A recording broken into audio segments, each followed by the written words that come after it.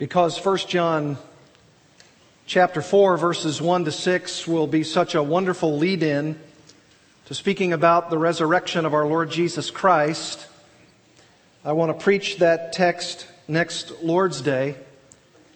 And because of that, I want to cover 1 John chapter 3 verses 19 to 24 this morning. The book of 1 John is a great study in the matter of the Christian's assurance. This book could be a great encouragement to people in assuring them of their salvation. But of course, could also be a stern warning to those professors whose lives are not signifying or reflecting a genuine relationship to the one Christ they profess. The Apostle John actually speaks to these two realities, these two truths here in 1 John chapter 3, verses 19 to 24. Listen to it. By this we shall know that we are of the truth and reassure our heart before Him. For whenever our heart condemn us, God is greater than our heart, and He knows everything. Beloved, if our heart does not condemn us, we have confidence before God. And whatever we ask, we receive from Him, because we keep His commandments and do what pleases Him. And this is His commandment, that we believe in the name of His Son, Jesus Christ, and love one another, just as He has commanded us. Whoever keeps His commandments abides in God, and God in him. And by this we know that He abides in us by the Spirit whom He has given us. Now, if you listened carefully to the Apostle John's words, you hear him speak to two ways we can enjoy the assurance of our relationship to the Lord Jesus, which can easily correspond to the 2-point outline that I have for you this morning. Number one, reassuring our hearts through love, verses 19 through 21. And secondly, reassuring our hearts through obedience, verses 22 through 24. And I want you to notice how the beloved disciple John seeks to both encourage and to warn his readers with these two ways of reassuring our hearts. The first one, reassuring our hearts through love. Listen again to what he says in verses 19 to 21. By this we shall know that we are of the truth and reassure our heart before Him. For whenever our heart condemns us, God is greater than our heart, and He knows everything. Beloved, if our heart does not condemn us, we have confidence before God. You may be asking the question, how do these verses relate to the issue of the Christian's assurance through love? Well, look at that first phrase in the ESV text of this passage. By this we shall know. The words by this refer back to what John has just said in verse 18 and from the previous context. Look at it. Little children, let us not love in word or talk, but in deed and in truth. In verse 19, the by this, which John says we shall know that we are Christians, is our loving our fellow brothers and sisters in Christ in both deed and in truth. That's what the by this has reference to. By this love. By this love that we have in loving our fellow brothers and sisters in Christ, linking these two contexts together, we can gain a needed assurance or reassurance that we have a genuine relationship with Christ because we love each other. And we're committed to meeting our obvious needs. If you'll notice verse 17, it says, if we see our brother in need and we have the world's material goods at our disposal so as to meet that need, we will be compelled as genuine Christians to reach out and to seek to meet those very needs. We won't close our hearts against our brothers and sisters and thereby call into question our relationship to Jesus. As John says there, how does God's love abide in a person who closes his heart to the needs of those around them?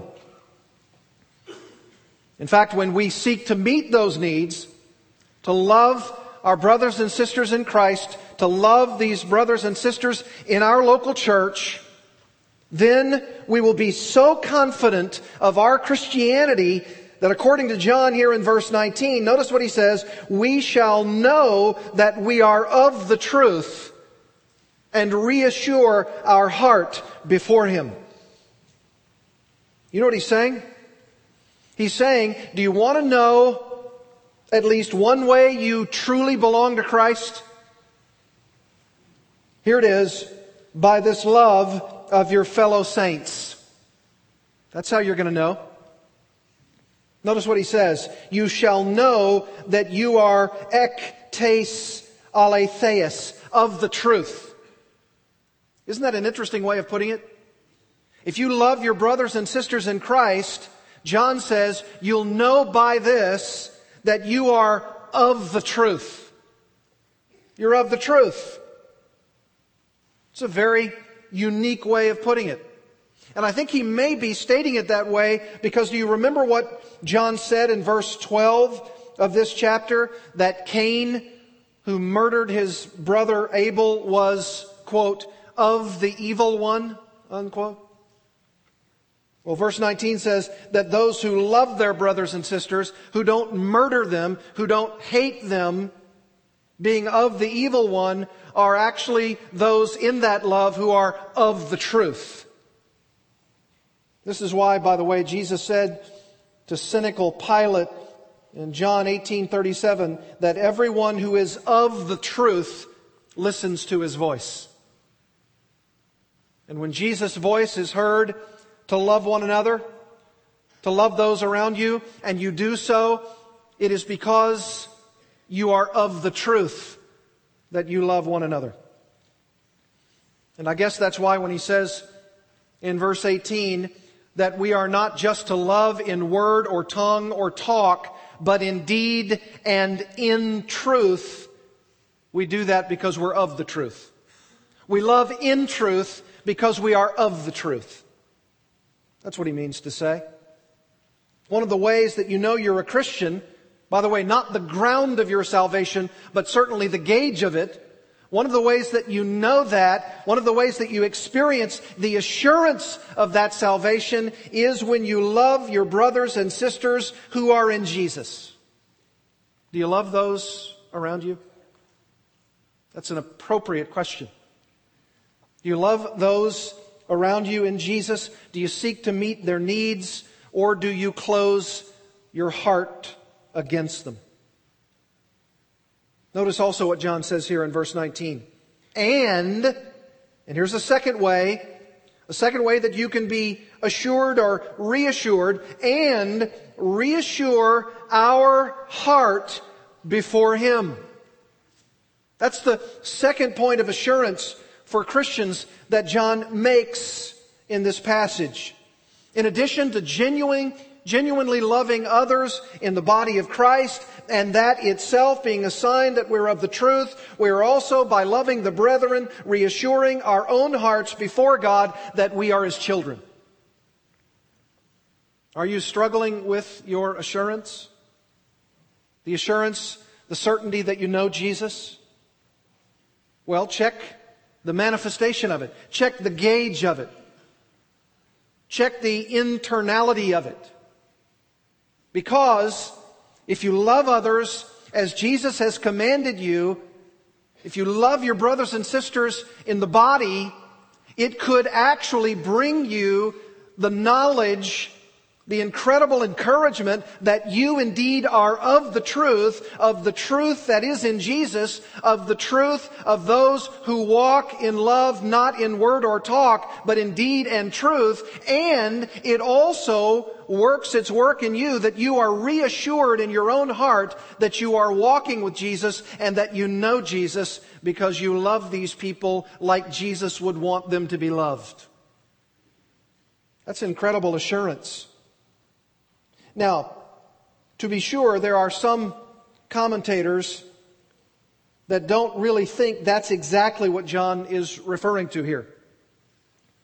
Maybe they would quibble with the word reassure.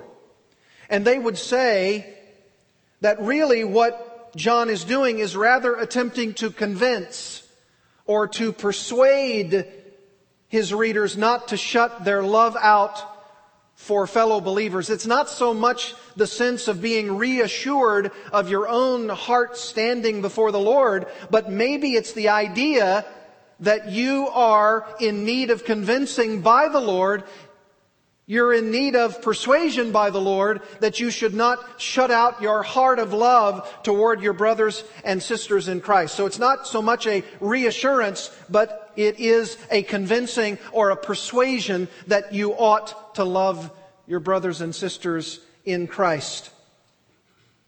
The reason they say that is because the normal use of the Greek word, which the ESV translates as reassure, patho, would be to convince and to persuade. And it is true that that is vastly the normal translation of that word. So commentators, looking at that, would be saying, well, if it is to convince and persuade, then it's to convince and persuade you that you ought to love not in word or mouth or tongue or talk, but in deed and truth. And so sometimes you are not so convinced yourself that you are loving them as you ought, and you ought to be convinced, you ought to be persuaded to do that. And those who would see it as more of a persuasion or a convincing in this passage would say something like this: by this love of the brethren, we shall know that we are of the truth and shall persuade our hearts before the presence of God. For whenever our hearts condemn us because we haven't loved the brethren, God, who knows everything, is greater than our hearts, and He will Himself attempt to convince or persuade us to love as we ought. That's the sense.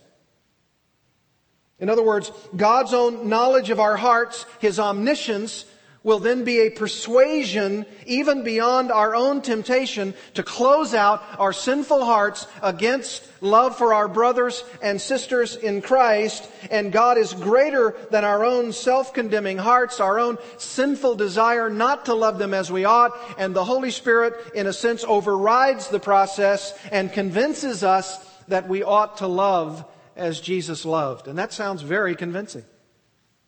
I just don't think that's exactly what John is driving toward here.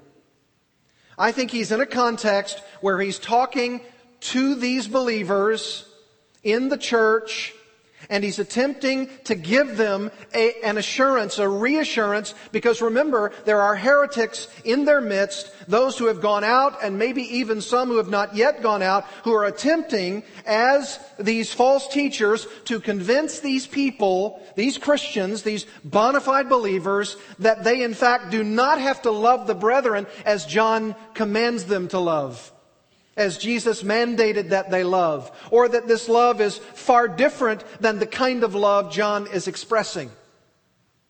And because they're tempted to follow the other group, because they're being tempted to be swayed by this false teaching, and therefore not have a real biblical Christian love for others in the body of Christ, and it sounds so alluring that they need a reassurance. Not just a convincing and a persuasion to love others. They want to love others, but they need to learn how to love others in the right way. And sometimes that's not always altogether easy or understandable how to love others in the right way. And so, in their attempt to love others, they need an assurance and a reassurance about their own hearts that they indeed are reaching out to those brothers and sisters in need, and they do have the material goods at their disposal, and they are attempting to meet those needs as they ought. And so it would be something like this. By this loving of our brothers and sisters in deed and in truth, we are proving ourselves to be of the essence of the truth of Christianity, and we will give our own hearts by these actions a reassurance that before the very presence of God Himself, we are the true children of God. I think that's exactly what John means, because even in this extended context, he's saying, here are the children of the devil, and here are the true children of God. And here's how the true children of God act, and here are who the devil's people act like. Here are the differences. And one of those major differences is not just what you believe, but how you love. By the way, it's also interesting to point out that the verbs in this verse are future tense, which means that John is in effect saying to them, look, you're going to come to a time of testing, and maybe that testing is just around the corner, and you're going to be tempted to believe that love isn't a sine qua non of the Christian life. It isn't the most important thing. It isn't the thing that you ought to be focusing on. It isn't the thing that you ought to be doing. You're going to be tempted to believe that. You're going to be tempted not to love others as you ought. And I'm telling you, there's going to come a time in the future when by this love of your fellow believers, by this love, you shall know and reassure your hearts before Him. It's going to come. Being tested, you will be tested. You shall know and shall reassure your hearts at that point that you are truly one of the Lord's own, because you are indeed genuinely loving fellow Christians both in deed and truth. And so I suppose even for us in the 21st century, this is a real test, isn't it? It's a real test. If we close our hearts toward those believers around us, when we have the material means to minister to them, to help them, we actually, John says, give evidence that our hearts are cold to the things of the Lord, and the love of God does not really abide in us. That's what he says in verse 17. Almost shockingly, John says, if you see your brother in need and you close your heart to him, how does the love of God abide in you? It's a fair question. But he says, if we love the Christian community and we help to love them in deed and in truth, we prove that we are of the very essence of truth. And in the process, our own hearts are assured that we are in good standing before the very presence of God. Boy, that is a powerful encouragement. Powerful encouragement that you're in the kingdom because you're not self-centered. You're other-centered. You're looking for the needs of others around you. You want to minister to them. You know your needs will be met. Someone will come along in the body to meet your needs. What you're looking out for is for the meeting of the needs of others. That's when you know that Satan and his rule and reign has been displaced in your life, and that the Lord Jesus Christ Himself is the Savior and Lord of your life. Because you're thinking about Him and you're thinking about what He can do through you to others. What an encouragement such a thing like this really is. It's not just convincing and persuading you to love others. That's your very nature now. And yes, it is mitigated by your own sinful heart, to be sure. But you want to love because the regenerating power of the Holy Spirit has come into your life, and you want to love. However faltering it happens, you want to love. You're threatened by this false teaching. You're threatened by others. Even as these believers in John's day were threatened by the heretics to believe certain things and to do certain things which may put Christianity into question. And John tells them, and he tells us, that truly by loving others in the church, you shall know you are of the truth, and you shall reassure your own hearts before the very presence of God. When you survey your own life, do you see this kind of love for others? Well, you can be reassured. Reassured right here this morning that you have a heart for God and that God's heart is living that life through you, that heart life of God Himself, so that you are able, you are desirous, you are willing, you are eager to reach out to others around you, which then helps in the very gauging of your own salvation. How are you doing in this area? How are you doing? Are you of the truth? And are you reassured of your own heart love for God based upon your heart of love for others? Now, if you're like me, you read a verse like 1 John 3:19, and you say, well, indeed I am a Christian. But I'm a little fearful at this point. I'm honestly struggling. Because I say I want to love, and in some ways I do indeed love, but if I can gauge, not ground, but gauge the very assurance or reassurance of my salvation in Christ based upon my love for others, how much love is enough, right? I mean, I want to love. I want to reach out to others. I want to use the material goods that I have to reach out and love them in Christ. And when I see that they have a need, I do genuinely desire to reach out to meet that need. But if I gauge the very assurance of my own salvation upon how much I love them, upon how successful my love is for them, how much is enough? And that's a tremendous question. It's a convicting question. I mean, if this is a gauge of my own relationship to God, do I love those around me to a sufficient degree that I shall know with certainty and shall adequately reassure my heart before God that I'm truly His? Well, that sounds like a lot of love for people. And I seem to fall so far short there. If that's the case, how can I possibly be encouraged by this passage? You say, be encouraged, and I'm not encouraged. I'm discouraged. Because I look at my life, and honestly, I want to love, and sometimes I do love, but how much love is enough? Well, be encouraged. Read on in verse 20. For whenever our heart condemns us, and you're saying, that's me. God is what? Greater than our heart. And He knows everything. Boy, that is so encouraging. I mean, if you struggle with assessing the genuineness of your relationship with the Lord, if indeed you know Him, you should be so encouraged by what John writes here. And what he's saying is that the final arbiter of whether or not you truly know the Lord is not your own condemning heart. Oh, that's so encouraging. What's the gauge? What's the arbiter? It's God who perfectly knows the human heart. Why? Because He knows everything. He's omniscient.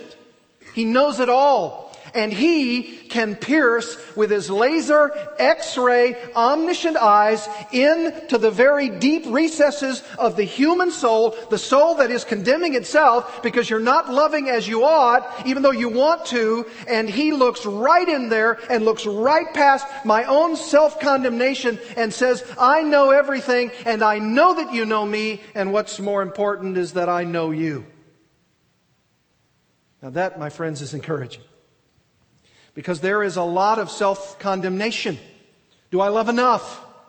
Have I reached out enough? Have I given enough? I need assurance. I need reassurance. I love, but do I love enough? He can see this omniscient God right into your innermost thoughts in order to override your human condemnation and thereby give you the assurance that you know Him. Don't look inside. Look outside. Look up. Look to God. Now remember, this doesn't mean, if according to verse 17, you so utterly and completely close your heart against another person's legitimate need that you're nevertheless a Christian. If you are totally closed out, if you have no love, if you're totally self-centered, if you're utterly preoccupied with a love for yourself, John can rightly say in verse 17, how does the love of God dwell in a person like that? But if you've met Jesus Christ and He has transformed your life, however it is on your particular spiritual journey, fits and stops and goes, hills and valleys, ebbs and flows, you can know that if you love Jesus, you will love others because you will love your neighbor as yourself. And even when your own heart would tend to condemn you because they said, but I'm not loving enough. I'm not serving enough. I'm not meeting enough needs. I just don't know if I'm a Christian. How could I be if I'm not loving more and more and more? Where's the standard? How much? God knows everything. And He can see in the deep recesses of your soul, and He doesn't condemn you. Don't condemn yourself. Watch out for those who question the motives of fellow Christians. Somebody could come along and say, yeah, but are you loving enough? And does that really give you the assurance of your salvation? And they question that. Be careful of that. In fact, turn in your Bibles to 1 Corinthians chapter 4. You ought to really, really see the wealth and the insight of this passage that Paul gives us in 1 Corinthians chapter 4. Look at verse 1. 1 Corinthians 4:1. This is how one should regard us, that's Paul and his apostolic band, his associates, his colleagues, as servants of Christ and stewards of the mysteries of God. And apparently there were those in Corinth who were seeing in them everything but that. And he was being attacked along with his colleagues. And in verse 2 he says, moreover, it is required of stewards that they be found trustworthy. And maybe some of them were saying, yeah, but how trustworthy? How much trustworthiness is there in Paul and his associates? Notice what he says in verse 3. But with me, it is a very small thing that I should be judged by you or by any human court. In fact, I do not even judge myself. Watch out for judging the motives of others. He said, verse 4, for I am not aware of anything against myself, but I am not thereby acquitted. It is the Lord who judges me. It's the same as John, in essence, different context, but is saying here, it is the Lord who examines your heart. You may condemn yourself, or you may not be conscious of anything against yourself, but it is the Lord who judges you. Verse 5, therefore do not pronounce judgment before the time, before the Lord comes, who Himself will bring to light the things now hidden in darkness, and will disclose the purposes of the heart. Then each one will receive his commendation from God. Watch out for judging the motives of others. Why? Because it's so very difficult even for us to judge the motives of ourselves. Be careful. Don't judge others' motives because you've got a full-time job attempting to assess your own motives. And just as the Lord will come when He comes and will adjudicate all of the final analysis, and I'm so glad Paul said in verse 5, and then each man's commendation will come to him from God.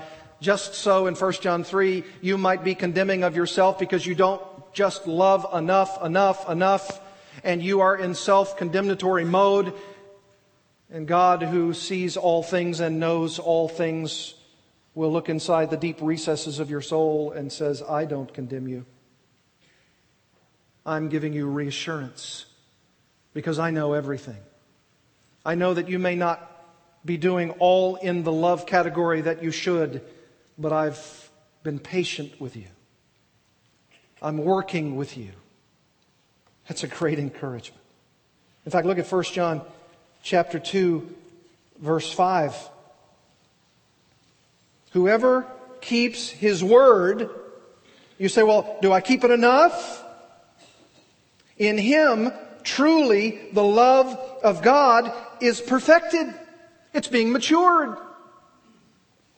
Don't fret. Don't worry. Don't be anxious.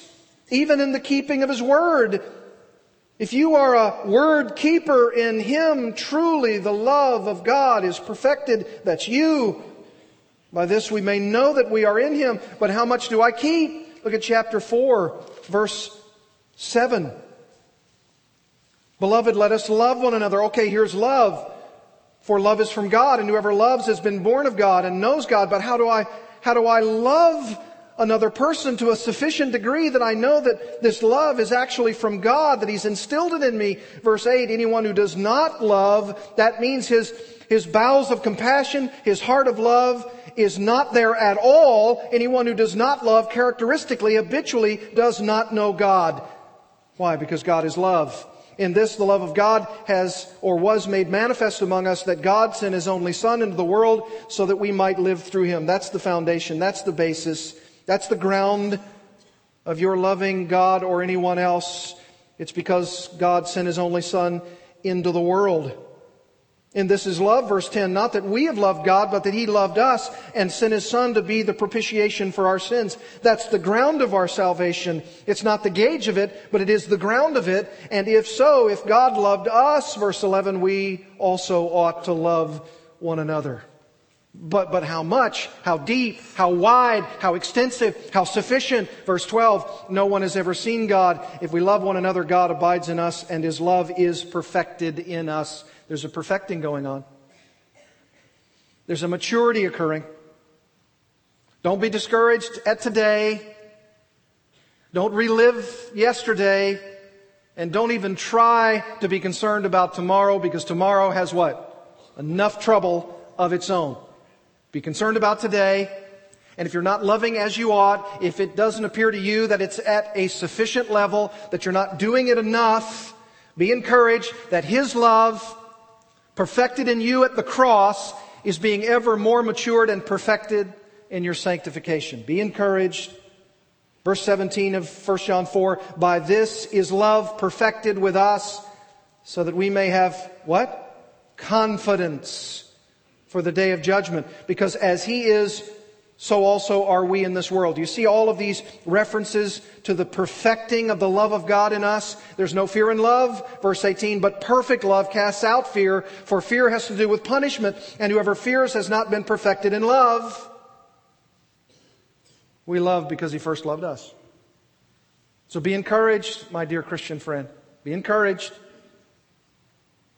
And John writes in verse 19, by the way, that we shall know, gnosko, that we are Christians, even if at times, according to verse 20, our hearts may condemn us. Kata gnosko. Wordplay. Oh, there may be times when you know, gnosko, that deep and abiding knowledge, that experiential knowledge. And yes, there will also be times where you have that self-condemnation, kata gnosko, that you are tending to doubt yourself, doubt where you are, doubt your relationship with Christ. And it's never until glory going to be a perfect love. But that love is being perfected in us because it is God's love which is being perfected in our hearts and in our lives. Be encouraged. It's a perfecting process. Indeed, listen to Robert Yarbrough. He writes this, if the heart is weighed down with the conviction of wrongdoing, the place to turn is not farther inward, but outward and upward toward God. That's so good. Don't look inward. You may just find more self-condemnation. Look outward. Look upward. Look to God. And he quotes Gary Burge, writing this, we do not look into our hearts to see if we feel secure and then use this as evidence of our sincerity. Listen to this. If our conscience condemns, God overrides the verdict. Oh, that's so encouraging. And if it weren't encouraging enough. Listen to the climactic statement in verse 21. Beloved, if our heart does not condemn us, we are loving as we ought. We're building toward it. We're gaining on it. We're loving as we should. We have what? Confidence before God. Confidence. Parousia. Confidence. Boldness. Even courage. Fearlessness.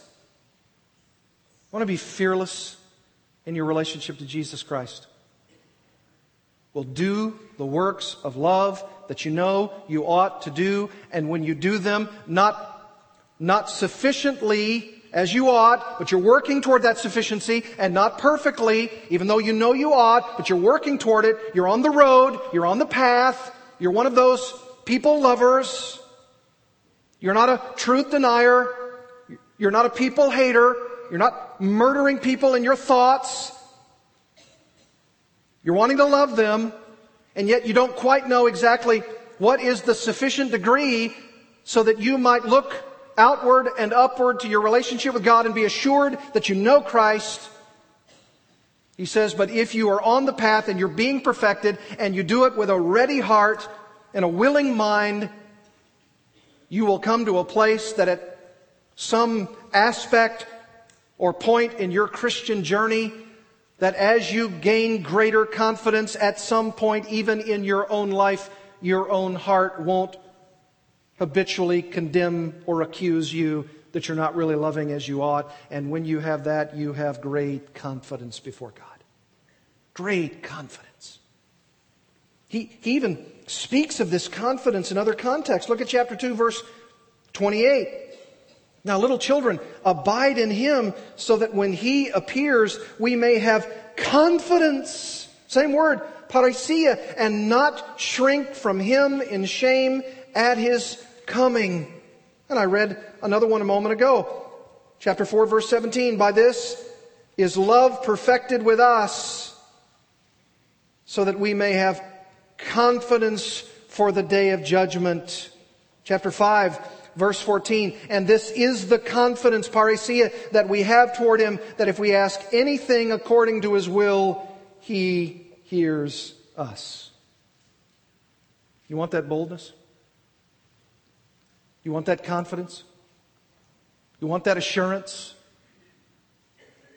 that you're loving Christ and loving others because of Christ?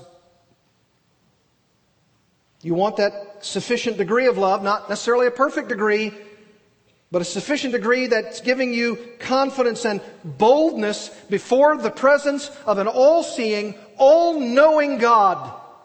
And what great assurance that is. Are you struggling right now? Struggling to answer the question? Do I have that assurance? Well, what's the gauge of my assurance? Look at your love for others. How are you treating them? Do you possess that kind of assurance? Is it filled with confidence, fearlessness, boldness? Does your love for others give rise to a holy boldness and a fearlessness in your relationship to the Lord? According to John, it's possible. It's very possible. And we should be pursuing it. And we should have it. That's reassuring our hearts through love. But guess what? That's only part of it. Look at outline point number 2, reassuring our hearts through obedience. Look at verses 22 through 24. And whatever we ask, we receive from Him because we keep His commandments and do what pleases Him. And this is His commandment, that we believe in the name of His Son, Jesus Christ, and love one another just as He has commanded us. Whoever keeps His commandments abides in God and God in him. And by this we know that He abides in us by the Spirit whom He has given us.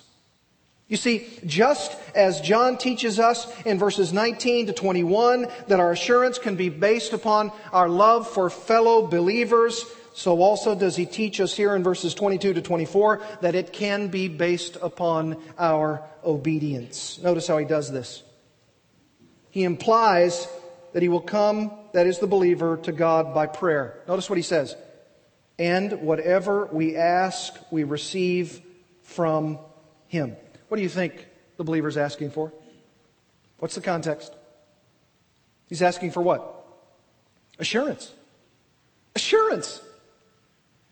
If you had a bunch of heretics trying to dissuade you from believing what you're believing and loving whom you're loving, and you were possibly bending toward that false teaching, you were possibly swayed by it, and you were thinking, well, is this love for others? Is that the sine qua non? Are we supposed to be involved to the degree that John is telling me? Well, that's not what they're saying. And are we supposed to believe what they say you're to believe? And it's against what John is saying. You must believe in the name of Jesus Christ, God's Son. And they say it's a different kind of Jesus that they're teaching. And I'm not sure if John's telling me the truth. And I'm swaying. I'm wavering. There's an assurance question there. And John says, you can be reassured through love and through obedience. And here's how you do it. Through prayer. Prayer. Whatever we ask of Him, we receive. So you ask for assurance, He gives it to you. He answers that prayer. He will. I mean, think about the fact that when a Christian is lacking assurance, what does he do? He goes to his Heavenly Father and he asks for it. That's right. And what does his Heavenly Father do in response? He grants it. He grants the assurance that I long for. How does He do it? Uh-oh. Here's another test. There's another problem. Here's how He does it. Verse 22, and whatever we ask, we receive from Him. Notice this, because we keep His commandments and do what pleases Him. Oh dear, there we are again. I mean, I want to love. I want to love as much as I should love, but I don't always love as I ought. And sometimes that puts me in this self-condemnatory mode, but God sort of crashes through with His laser beam eyes, and He sees that I truly am a part of His kingdom, and He motivates me to love, and I gain assurance by it, and I thought I had the thing wired. And then I'm not so sure again. The heretics are around. And I'm not so sure. And even my own heart seems to question the realities of what I'm being taught. And what do? I go to my Heavenly Father, just like anybody would. I go to my Father and I say, give me the assurance that I crave. Tell me that they're wrong and tell me that John is right. And the Lord says, I will. You pray to me. By the way, this is the first time in 1 John that prayer is explicitly mentioned. It's implicitly, of course, tied into 1 John 1:9. If we confess our sins, obviously confessing our sins to God, that's a form of a prayer, but that's implicit. This is the first explicit mention in 1 John about prayer. And what is the person praying for? Assurance. Whatever we ask, whatever kind of assurance that we need, we ask and we receive from Him because we keep His commandments and do what pleases Him. Oh, but there we are again. Commandment keeping and pleasing God. I don't know if I do that enough. I don't know if I do that well. He says this is the ground for answered prayer. Keeping the Lord's commandments, doing what pleases Him. And please, parenthetical thought. Don't believe the name it and claim it crowd, who often say, well, see, here it is. Whatever we ask, we receive. Just claim it. Just name it. The promise is there. You got it. Need a new car? Name it. Claim it. Need a healing? Name it. Claim it. I always think about them when I read verses like this because apparently their Bible stops at whatever we ask, we receive from Him. Yes, it most definitely says, whatever we ask, we receive from Him.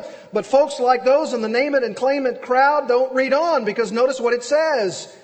Whatever we ask of God, we receive because we keep His commandments and do what pleases Him. Sometimes they ask for things that don't please Him. And what's the answer going to be? No, you're not going to get that. You're not going to receive that because it's against my will. It's against my purposes. And you know that virtually every time this kind of phraseology is used, whatever we ask, it's always conditioned upon the name of God. That means all that He is and all of His will and all of His character. It's always conditioned on that. Or it's conditioned on whatever you ask in my or according to my will. It's always conditioned upon that. In fact, look in your Bibles at the Gospel of John. Jesus Himself modeled this for us. John 14. This is how it baffles me that this escapes the name it and claim it crowd. John 14. Verse 13. Whatever you ask in my name, John 14:13, this I will do, that the Father may be glorified in the Son. If you ask me anything in my name, I will do it. And they say, there you go. There it is. If you ask anything, what does it say? How does it qualify it? In my name. According to who I am. According to my character. According to my rules. According to my laws. According to my principles. Look at chapter 15, verse 16. You did not choose me, but I chose you, speaking to the disciples, does Jesus, and appointed you that you should go and bear fruit, and that your fruit should abide or remain, so that whatever you ask the Father, what is it? In my name, He may give it to you. Look at chapter 16, verse 23. In that day you will ask nothing of me. Truly, truly, I say to you, whatever you ask of the Father in my name, He will give it to you. Until now you have asked nothing in my name. Ask and you will receive, that your joy may be full. Verse 26, in that day you will ask in my name. And I do not say to you that I will ask the Father on your behalf. Even in 1 John chapter 5, verse 14, and this is the confidence that we have toward Him, that if we ask anything, here it is, according to His will, He hears us. It's always in my name, according to my will. Don't believe the heretics who say, just name it and claim it.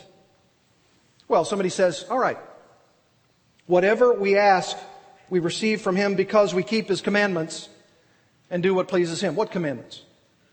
What commandments? Well, remember the context. Look at verse 23. He tells us specifically what those commandments are. And this is His commandment, singular, that we believe in the name of His Son, Jesus Christ, and love one another. Well, that's plural. Guess what? That's the great command, the great commandment. There are two aspects of it. Believing in Christ and loving one another. You know what He's saying? Here's the way that God will answer your prayer for the request of assurance in your life. It's twofold. My theology, I believe in the name of Jesus Christ, His Son, and my practice, loving one another. That's it. Those are the commandments that God will give you. My theology, that is, what I believe about the identity and the person of God's Son, Jesus the Christ, and my ethical practice, that is, what is my love relationship to fellow believers. You see, if you want to boil it down to the essence of Christianity, John says you can boil it down to this: my orthodoxy and my orthopraxy. What I believe and how I love. It's my theological belief of who Jesus really is, actually is, and it is my ethical treatment of fellow believers. And John says, just as He, we assume He means Jesus, commanded us. You say, well, where did Jesus command this? Where did Jesus command this idea of believing in Him and loving one another? Where is this command? Very easy. Matthew 22. Very easy. Very easy to point this out. Matthew 22. This is what Jesus commanded. This is what he says, Matthew chapter 22, verse 34. But when the Pharisees heard that he'd silenced the Sadducees, they gathered together, and one of them, a lawyer, asked him a question to test him. Teacher, what is the great commandment in the law? And he said, you shall love the Lord your God with all your heart and with all your soul and with all your mind. This is the great and first commandment. And a second is like it. You shall love your neighbor as yourself. Later, merged into one, love God, love others. On these two commandments depend all the law and the prophets. See, that's the love. That's the love that he's talking about, the practical love. You say, well, where's the believing? Where's the obedience? Where's the reassurance through obedience? Look at verse 41. Now, while the Pharisees were gathered together, Jesus asked them a question, saying, what do you think about the Christ? Whose son is he? That's doctrine. That's theology. He's asking them, who do you think I am? What do you believe about me? And they said to him, the son of David. He said to them, well, how is it then that David in the Spirit calls him Lord, saying, the Lord said to my Lord, sit at my right hand until I put your enemies under your feet. If then David calls him Lord, calling Jesus Lord, how is he his son? You know, the only plausible explanation for that is that Jesus is saying, how is it that David calls me his son when I'm his Lord? How's that? You know what he's doing? He's challenging them to think about who Christ really is. And he's telling them, I am David's Lord. Yes, I'm his son by human parentage, but I am Lord. You have to believe that I, Jesus, am Lord. And you have to love God with all your heart, mind, soul, and strength, and love your neighbor as yourself. There's love and obedience. There it is. Same thing in Mark chapter 12. Same two positionings. Love God, love others, and believe in the name of Jesus, God's Son, love and obedience. And notice what he says to encourage Christians in verse 24 of 1 John 3. Whoever keeps his commandments abides in God and God in him. That's an assurance verse. There he is again. Through your obedience, through your keeping of the commandments, abiding in God, God abiding in you. And by this we know that he abides in us by the Spirit whom he has given us. If you believe in the Lord Jesus Christ, and if you love one another, this constitutes the very keeping of the commandments of Christ, which thus proves the reality of your abiding in God and Christ. Again, how can you perceive that you abide in Christ? Just as John taught you, it's through love, verses 19 to 21. It's also through obedience, verses 22 through 24. And remember, please don't get me wrong, I'm not talking about the ground of your relationship to Christ, but it is nevertheless the gauge of it. It isn't the foundational substance of your salvation, but it is the outward sign of it. Love and obedience aren't the merits which bring you your justification, but they are, however, the manifestation that bring you your sanctification. Yeah, it's not the ground, but it is the gauge. It isn't the substance, but it is the sign. Love and obedience, they aren't the merits, but it is the manifestation that the reality has occurred. Oh, and I love the way he ends this paragraph. He says, here's how I'm going to give you the assurance. Here's how it's going to come to you. By the Spirit whom he has given us. Oh, that's so good. Unlike Old Testament saints, we have in the New Testament community, the Spirit of God resides with the church, is the gift of God whom Christ himself bestows upon us so that we may abide in the Lord. How can you know you have assurance? How can you know that you're abiding in Christ? The Spirit whom God through Christ has given you. We love others. We obey God because of the power and the influence and the leadership of the Holy Spirit. By the Spirit whom he, God in Christ, has given us. You experience this power? This influence? This leadership? Is this a part of your life? Oh, if you encouragingly receive the assurance of your great salvation, it's because of the Holy Spirit. It's because He's operative in your life. He's active in your life. He's empowering your life. He's the one who is energizing you to love. He's the one who caused you to believe in the name of Jesus, His Son, Jesus the Christ, in the name of all that Jesus is, against the theology of the heretics. Oh, I ask you, as we close this morning, do you love and obey God? If you do, the very ground of it is because you have salvation in God through the person of Christ by the power of the Holy Spirit. Let's bow together in prayer.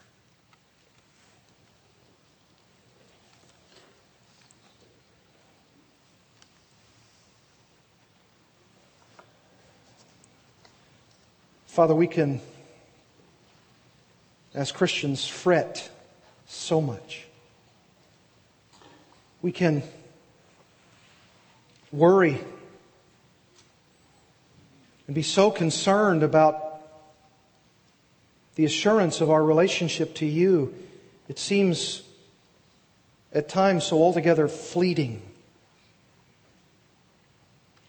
And therefore, Lord, we need a passage like this morning. Because when I ask myself the question, do you love and obey God? Do we love others and do we keep Your commandments? Do we believe in the name of Your Son, Jesus Christ? And are we loving one another? We say yes, but it doesn't seem so sufficient. It doesn't seem so clear. It doesn't seem so much enough. But we can be assured of our salvation in You through Christ by the power of the Spirit,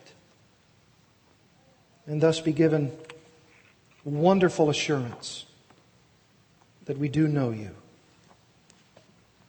and that we do love, however halting and however faltering that love is, and that we obey Your commandments to believe in Jesus, the Lord Jesus Christ,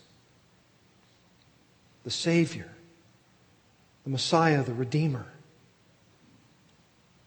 and loving one another. That's the essence of who we are, because we're of the truth and shall reassure our heart before Him.